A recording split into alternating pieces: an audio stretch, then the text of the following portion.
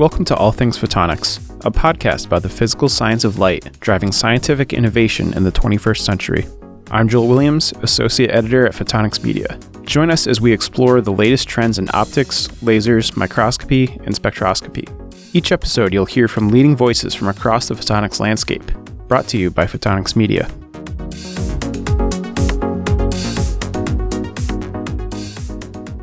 Previously in All Things Photonics, we shared some of our conversation with Joel Rothman, Director of Biomolecular Science and Engineering at the University of California, Santa Barbara. In our interview, Rothman introduced us to Project Starlight. The multifaceted, multidisciplinary NASA program aims to take invertebrate organisms, namely nematodes and tardigrades, and launch them into space. There's more to the work than that, but the gist insofar as the biological portion of the project is concerned is that quite a lot of our own behavioral patterns as humans can be predicted by these tiny organisms. That's part of what makes Project Starlight so fascinating. Just getting these creatures into space is no small feat. Today, we bring in the man on the other side of Project Starlight. Philip Lubin directs the Experimental Cosmology Laboratory, Space Research Laboratory, Interstellar Center at UCSB. He also heads the directed energy component of Project Starlight, that is, the photonics component.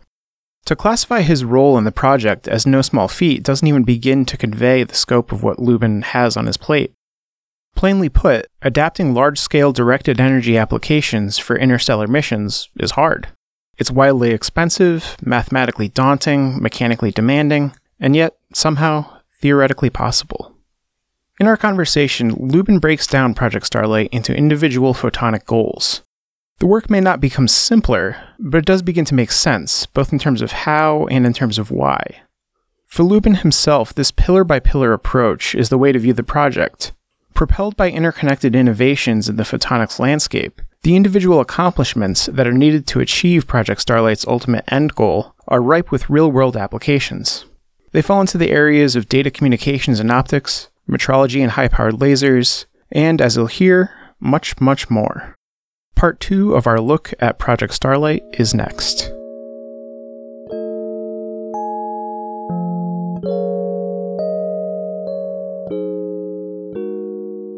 All right, so Drs. Joel Rothman and Philip Lubin from the University of California at Santa Barbara are our guests today. They're here to discuss the kind of work that I suspect a very select few researchers are able to call their own. They are at work on a project that intends to place invertebrate organisms on wafer-scale platforms and launch them into space. Not in and of itself photonic until you realize that the guests plan to deploy directed energy arrays to achieve that goal. Making assessments on the impact of interstellar travel, of course, on humans sometimes starts small, although I hesitate to call this work small. My first question, and this is for both of you, we'll start with you, Phil. What exactly is Project Starlight? Project Starlight is a NASA program in a very early stages. It's not a large scale formal program. It started around 2009 with what we call NASA Space Grant funding, which is designed to cultivate innovative ideas involving lots of students. So we took on a task that was related to some work I was doing on scaling of smaller phased arrays, of optical phased arrays. And we looked at the consequences of what would happen if we scaled them up to extremely large sizes, say of order kilometers or more, and were able to project huge amounts of power, sort of, order hundreds of gigawatts of power, at least for short periods of time. So that was a technological question, but the interest on our part was what would be the consequences of such a platform in terms of advanced propulsion systems, both driving high-performance ion engines at a distance, so you don't have to carry as much mass with you to power them, because you can broadcast the power remotely and over vast distances. So very practical things. That's what I would say is a moderately low-hanging fruit part of the program. But then ultimately, if you look at the long-term consequences, which is what really interested me, was that the things that we now assume are just not possible in the realm of science fact, but are more the realm of science fiction movies, such as interstellar capability. So the ability to achieve relativistic flight. So I'm trained as a field theorist in physics. So I do enjoy science fiction as a pastime, but my day job is very much mathematical and physics oriented. So for me, the concept of relativistic flight is a purely mathematical and physics based issue. It's not where's the warp button and we'll assume miracle happens here.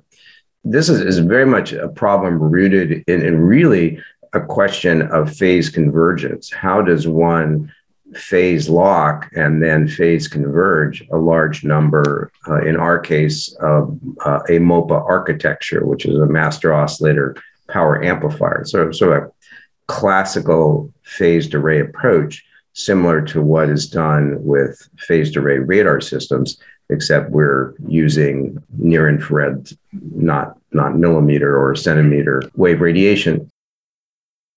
Right away, we should mention that directed energy, for Lubin's purposes, does not refer to anything involving applications in defense and aerospace. And that poses a bit of a challenge given the nature of that field's evolution and of how DE systems are commonly deployed. The first challenge of many that Lubin fleshes out stems from the fact that ground-based systems are prone to the effects of atmospheric turbulence. Resolving that is a key bottleneck in practical deployments of directed energy. So the problem actually starts from a basis of one uses directed energy primarily in a DoD context for tactical systems, and there have been musings about using it more on a strategic level. But typically, the field has evolved into the point where it's much more complex to deploy it in a practical, say, battlefield arrangement because of primarily atmospheric problems. If you're going to use something to take down a drone, not so bad. If you want to take down a cruise missile or an incoming ICBM, much more complex for an in the atmosphere or ground-based system, particularly because you don't always have conflicts on clear days where the CN squareds are low. And so for me, this was the real set of questions. It was very much rooted in atmospheric turbulence questions if it were going to be ground-based. And ideally, it would be space-based. Either orbital or lunar were the two natural places to place such an array. And then how does one converge the phase on a large number of elements? And I was very much plugged into various things that were happening on the other side of the fence in terms of what people were working on, interested in for small systems on the tactical level. And, there they had really only scaled up to quite small systems with modest power levels. And there was kind of a aha moment that happened around 2009 or so when I was at a conference looking at more classical uses for directed energy. And at that point, I started to ponder, why can't we scale this? What is preventing us from scaling it to massive architectural sizes, which frankly were not of such great interest to the DoD sector because it's not a portable system that would be used in a typical battlefield arrangement. But it would be an amazing system from the space research point of view if you could pull it off. So this was not just some wild flight of fancy, which often happens in the realm of interstellar. So, interstellar has a bad name for a good reason because there's a lot of bad science out there associated with it. Then usually it's miracle happens here kind of thing. But this was really a very practical approach from my point of view of what would prevent us from doing it and what were the real tall poles to pulling this off. And it was clear to me that there were a number of technological tall poles, and then there was a huge tall pole of economic scalability. And the thing that I really wanted to look at was a long-term approach, a multi-decadal approach, much like the semiconductor industry has for their semiconductor roadmap approach to technological advancement in electronics, is that photonics, is also an exponential growth area and shares many of the commonalities with the electronics exponential growth, the so-called Moore's law when I started looking at the performance of photonic-based systems, particularly in the laser world, and their cost as a function of time per metric, which could be, say, power out of a single mode fiber, was just one metric, or cost per watt for pump diodes, and performance, as a function of time. So I started plotting these just out of curiosity and work with some of my colleagues in various other labs that do programmatic related work. There was actually an exponential growth, and it has a very close to a Moore's law timescale. So it was doubling in performance and halving in cost on timescales that were 18 to 24 months. Very much like electronics, and not for any reason of specific commonality that photonics and electronics use the same processing. They don't. They have similarities, yes, but they're not fundamentally the same. But just coincidentally, they're both these extremely rapid growth areas driven not by the government, not even by the DoD interests, but by consumer interests. And that's something which has to be injected, at least from my part. This is a very important point, is that this area is driven by consumer level needs for high-speed data, for lighting, for efficient use of lasers for industrial processing, medical uses. You can just look at it, and your readers would appreciate this, is that this is an enormous growth area. An industrial and consumer base is pushing the work that Lubin describes. While his own sights may be set on the outer reaches of the galaxy in one sense, he is in another solving a series of smaller problems in photonics. In his group's lab, Lubin's optical table looks like any other that you might find in an applied or theoretical research environment. Sprinkled into our conversation about starships and interstellar mathematical calculations are mentions of more familiar components, like diodes, fibers, amplifiers, and shifters. What stands between an initiative like Project Starlight and the ability to ride the forceful wave of a consumer photonics base is the need to phase an unprecedented number of laser amplifiers, and also some funding. There's a semantics issue here.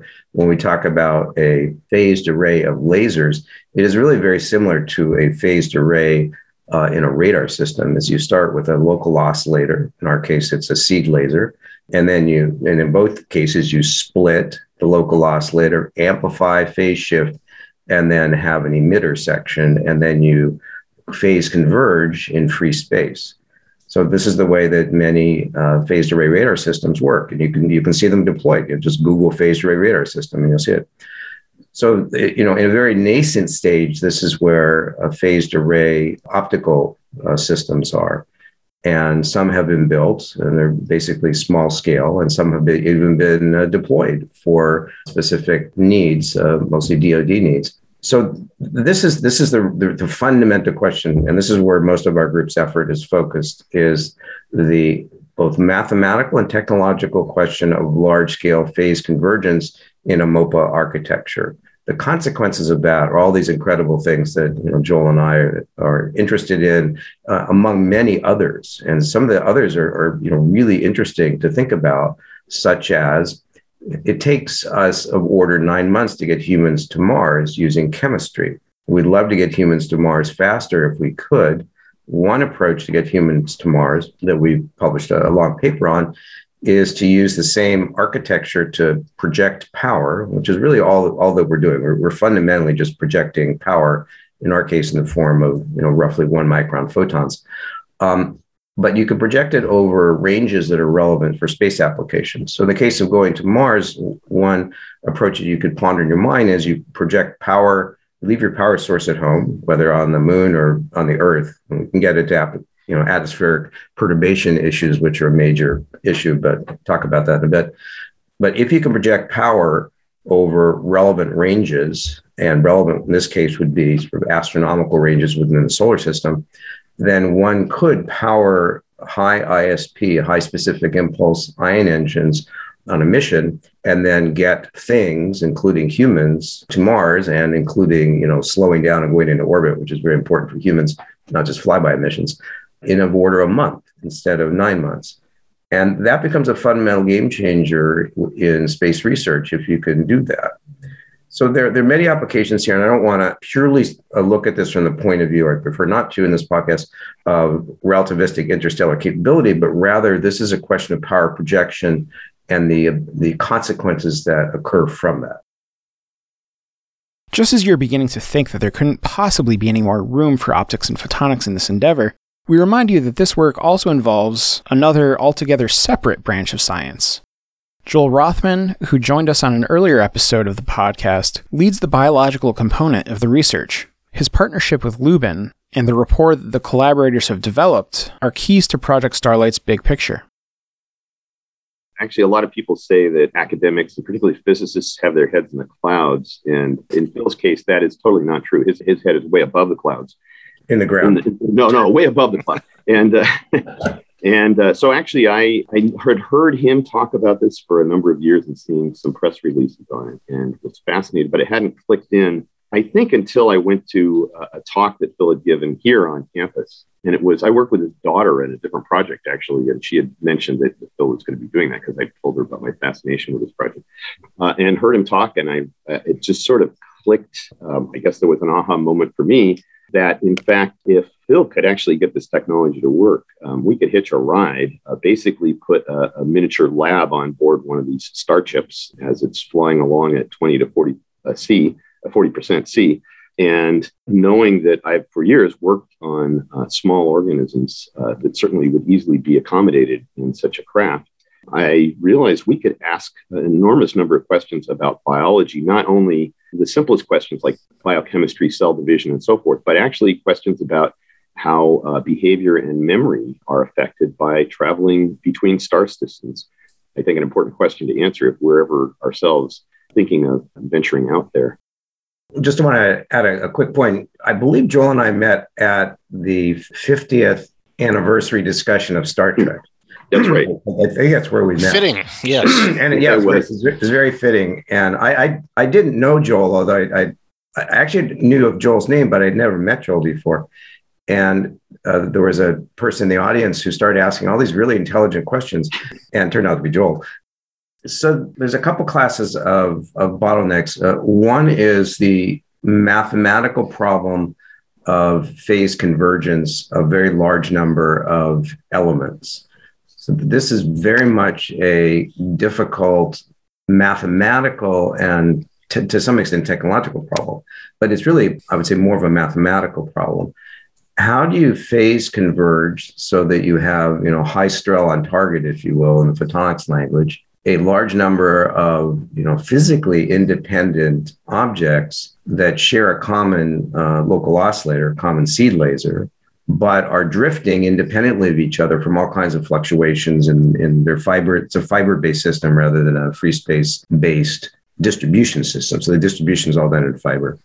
And then the amplification, in our case at the moment, is done in fiber. So we build our own fiber amplifiers in our lab. So we have that under control, and they're around 43 to 47% efficient.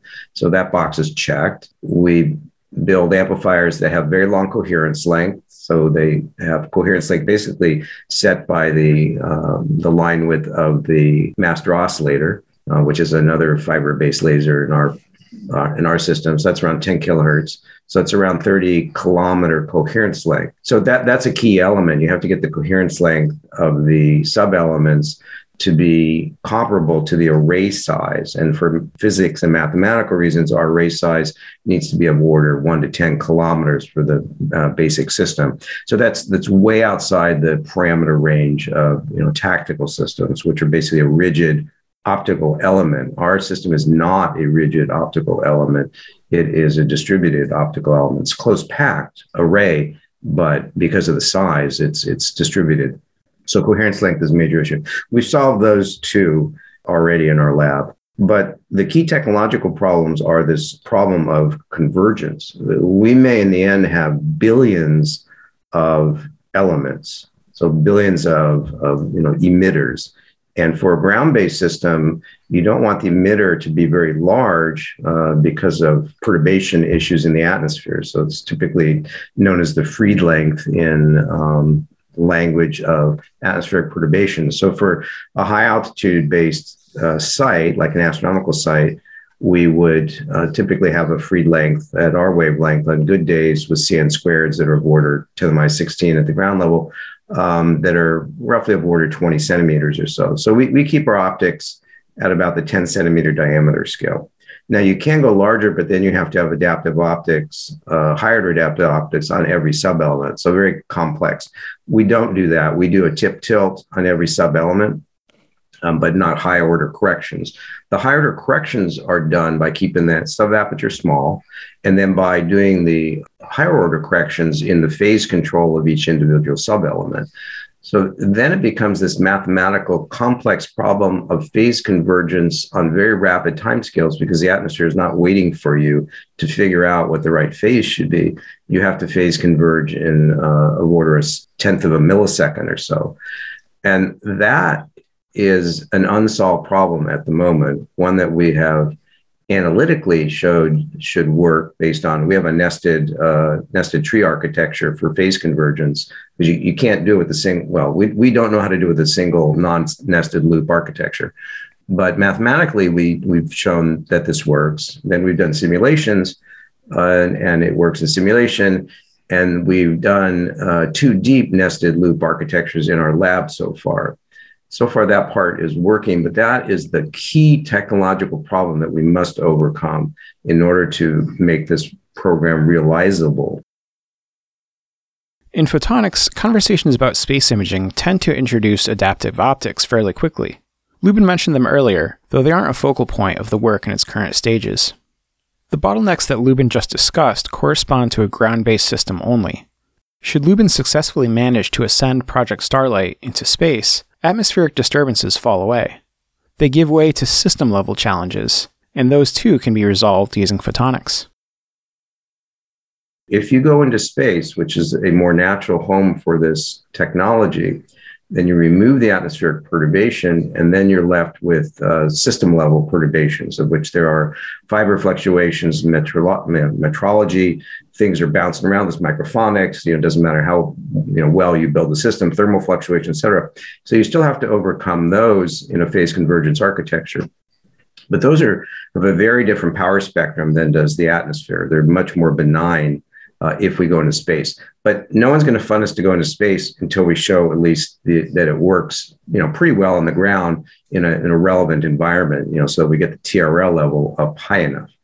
So I would say if there's one key technological problem, that is the key technological problem. We have already shown that we can phase converge in the absence of the atmosphere down to a level of better than lambda over 100 over baselines exceeding 10 kilometers in baseline. And that was a key moment as well for us.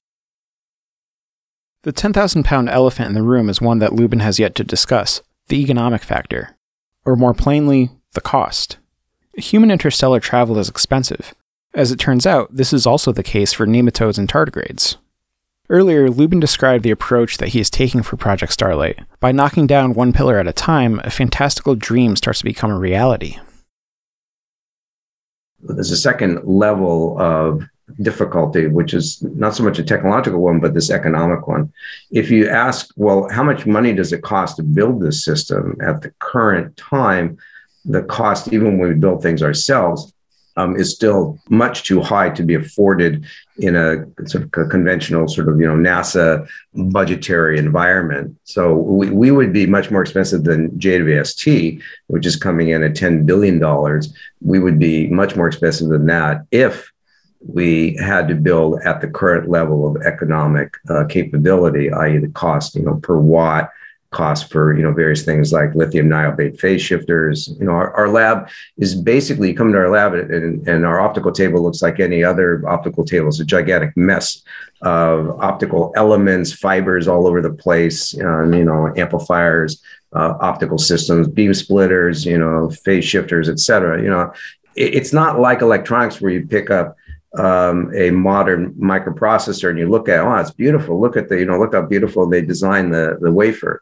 Photonics is not yet at the integrated photonics level on wafer. People are working towards that. And some of our colleagues in engineering, like John Bauer's group, are masters at trying to build to this level of integrated photonics. That's one of the necessities of the success of this program, is driving down the economic cost to the point where it's feasible and affordable to build.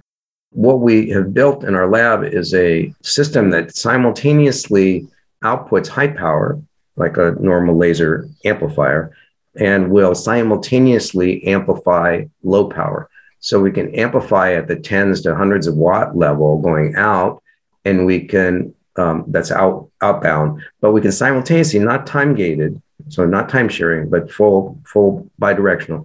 We can simultaneously amplify at the sort of 100 picowatt level coming in. So we've achieved a dynamic range in excess of 110 dB, or 100 billion to 1, and we're not done yet. We're pretty close to photon statistics limited.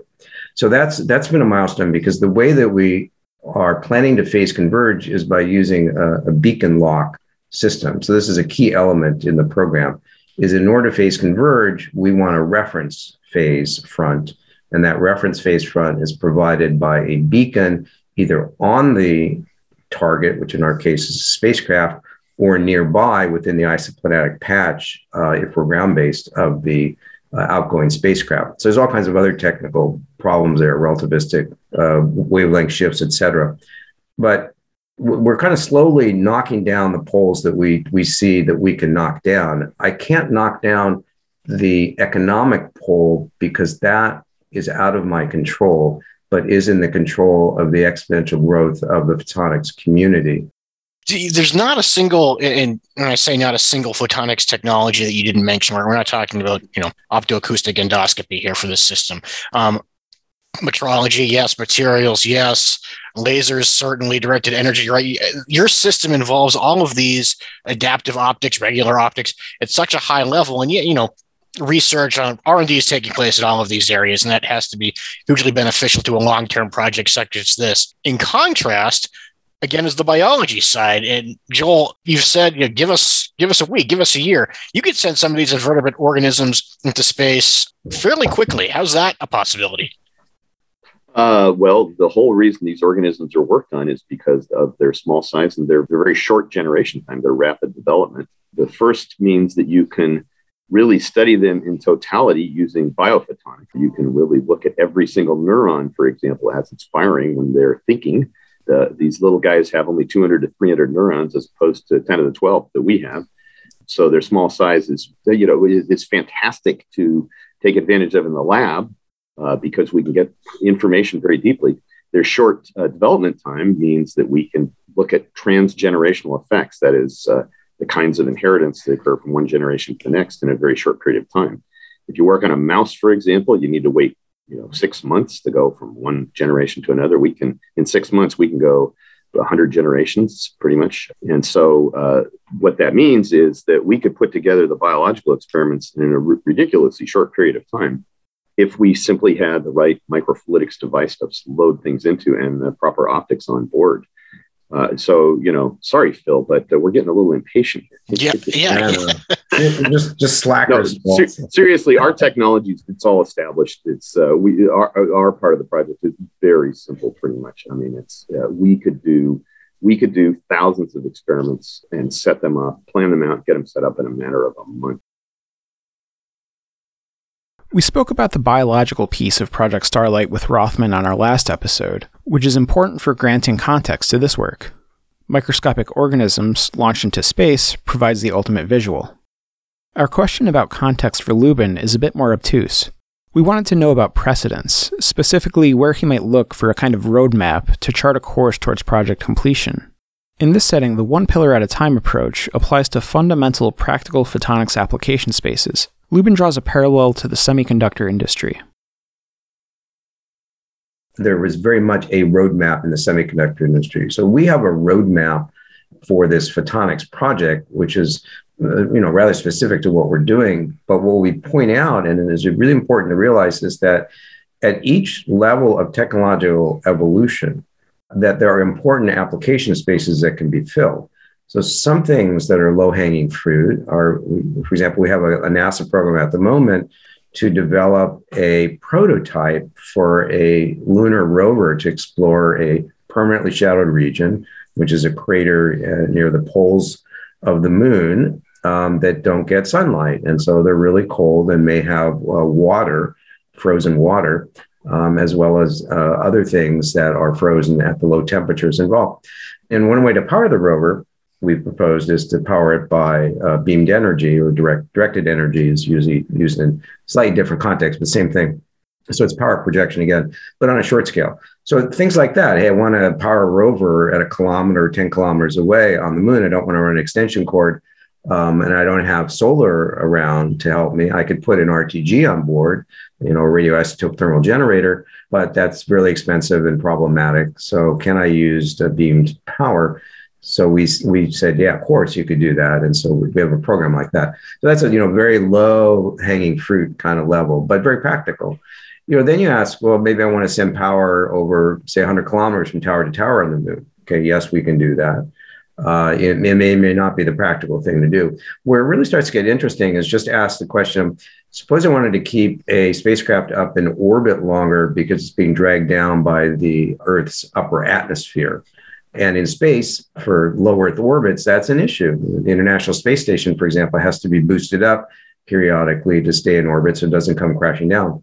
And there are other assets where you want to have them at low altitudes relative to the Earth for reconnaissance or other things. And one of the problems is, how do you keep them in orbit? So a kind of another low-hanging fruit, but a space-based one, is to project power from ground to low Earth orbit, which is relatively close. Say over ranges of roughly 1,000 kilometers or so, depending on the slant range, and have an ion engine on board. And your solar array that you normally use can also be reconfigured with proper semiconductor junctions into a laser conversion array, which can have quite high efficiency. We have another program for that. And then you power your ion engine to keep you up in orbit longer, so you don't have to carry a lot of chemical fuel with you. Those are examples of very practical things to do. Then you go out further and say, hey, I have a geo asset that needs more power. Maybe I could beam power from the Earth to geo. Okay, it's a little bit further. And then you say, well, hey, could I beam power to the moon? Yes, we can do that. And then you start working your way out and have these what I would say very practical, very much solving a problem that exists with this same technological core, but just expanding it as you go and keeping track of the economics as you go. So, for example, to run the lunar rover is a very straightforward, very economical, does not require billions of dollars of development at all. You're talking about a program where the source literally fits in your hand, and the optics are, basically the size of your hand or less. And the costs are not high at all. And it's much cheaper than running a large extension cord out and dragging it around. It's just much, much more effective. So that's the space where we want to look at applications which will solve problems, real problems, with the core technology that then allows us to develop that core technology into these much more, sort of grandiose visions of eventually enabling relativistic flight. But along the way, you have all these sort of off-ramps, if you will. So if you think of it as a roadmap, and there's lots of off-ramps, and those off-ramps are application spaces. That's how we see the project developing. Now, I don't print money, unlike our federal government that does, and my Xerox machine doesn't work very well.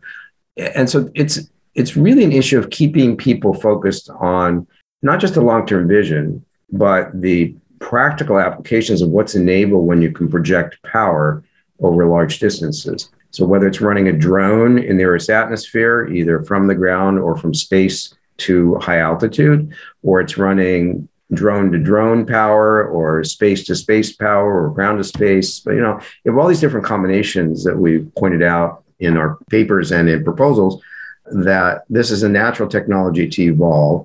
And it has this wonderful, extremely large industrial and consumer base pushing it. So NASA doesn't have to fund the photonics base to develop new technologies.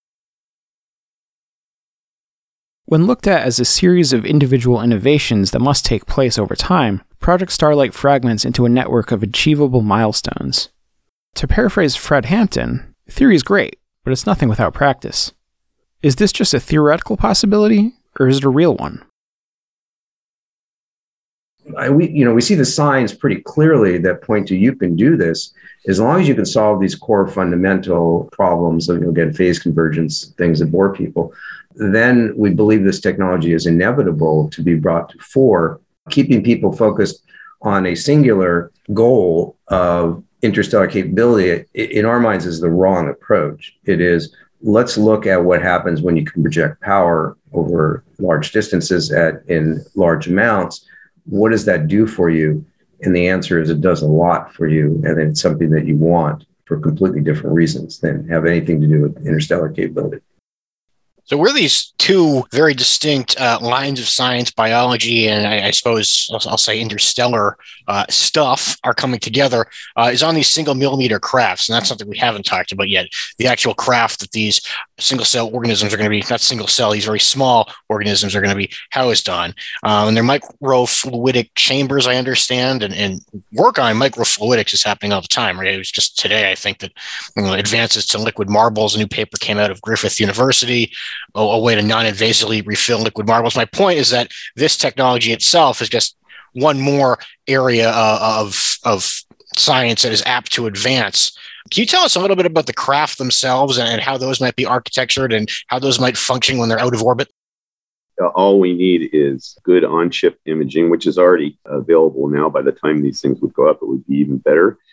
So that we can do direct imaging of the organisms under a range of wavelengths, visible light plus ultraviolet. So we can use, for example, fluorescent proteins that label, or fluorescent markers that label neuron activity in cellular structures, and a way of, which is trivial, of keeping them frozen. So that's easy because it's cold out there. And then just warming them up at the right time in the small amount of liquid that we put them in, along with their food. And that's pretty much mostly what we need, a little chamber to follow their behavior, for example, to watch them move to an attractant, chemotaxis, to move to an attractant or move away from an attractant, and to test the memories that we've trained them, the training that we've done before we send them up, to test how well their memory performs after that. So really the microfluidics capabilities that are needed are already there. We actually work with other colleagues on campus here to, in fact, I'm just meeting later today with a microfluidics expert to apply that to other problems that we're interested in with these organisms. So from our standpoint, the engineering of the biological lab is straightforward. I think probably the bigger problems, Phil has an enormous number of problems on his plate, but I think the laser comm is a big problem, of course, because we don't want to get lots of information and then can't get it back to Earth. But again, that goes with Phil's bearing all of the weight on the challenges. The biology is straightforward. As I said, if we had a chip in our hand right now, we could send stuff up in a few weeks and ask a lot of deep, important questions. And so one thing that I'd like to emphasize to your listeners is that while we are to some extent stereotyped into, wafer scale spacecraft, and it's our fault because, we pointed that out as a sort of a natural long-term part of this program for relativistic flight. That's more of an end goal than, say, intermediate goal. So intermediate systems might be even much more interesting for Joel's use, is that they would be larger, slower, but easier to construct. To get to the same speed, they take more power. So you would go slower just because building, the large infrastructure for launching these things, which can be used indefinitely, by the way. I mean, it is a solid state device, so it lasts for many, many, many years till a lightning strike hits it or something, wipes out part of it. And that there is a misconception too, that you leave the laser on for the entire length of the journey. That's not true. The laser ray is only on during the ballistic boost phase, and then you turn the laser off and do the next launch.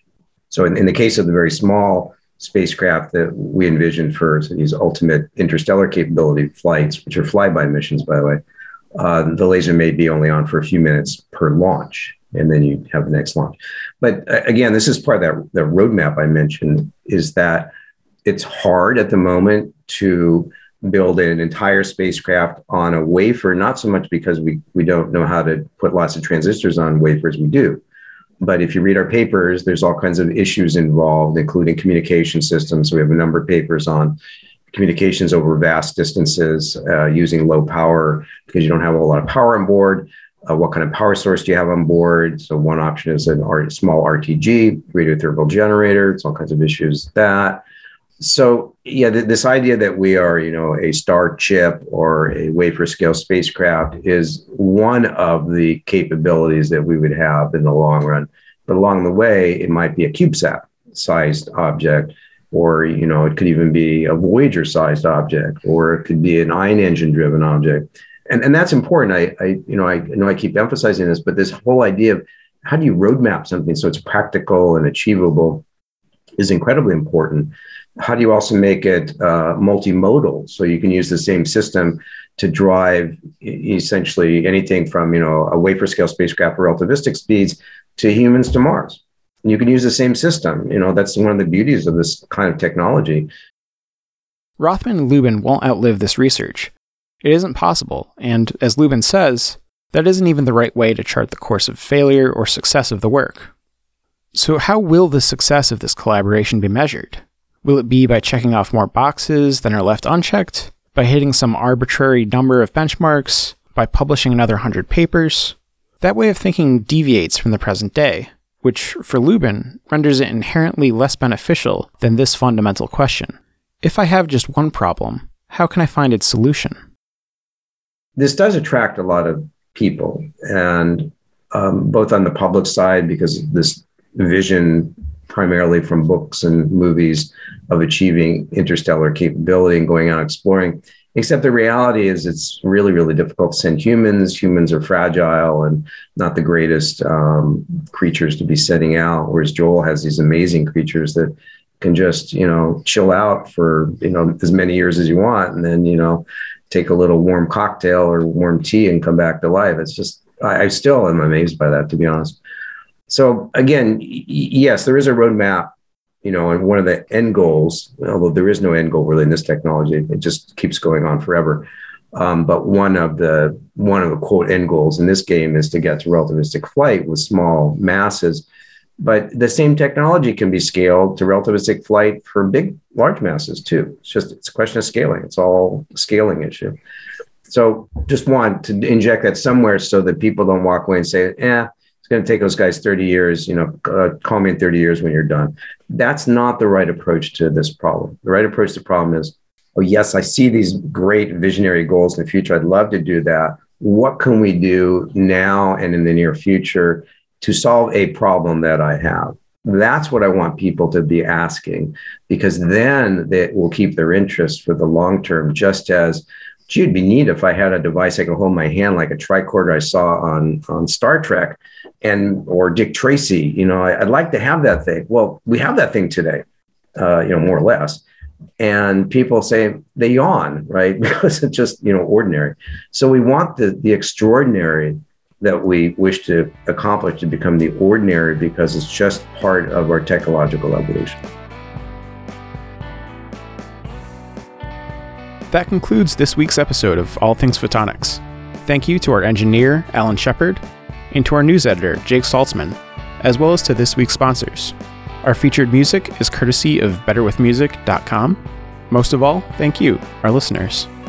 As always, you can share your thoughts, pitch us ideas, and let us know how we're doing. You can reach us at allthings@photonics.com. All Things Photonics is available on all major platforms, including Spotify, Apple Podcasts, as well as on our website, photonics.com.